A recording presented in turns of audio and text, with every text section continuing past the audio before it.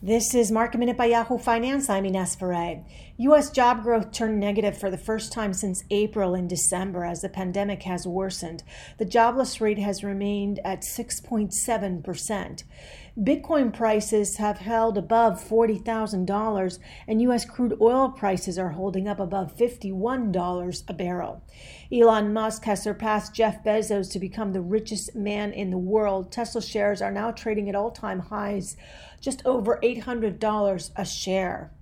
Micron Technology is rallying in pre-market after its first quarter results beat on the top and the bottom line. The company gave upbeat current quarter guidance, saying the market for DRAM chips is on the rebound. For more Market Minute news, head to yahoofinance.com.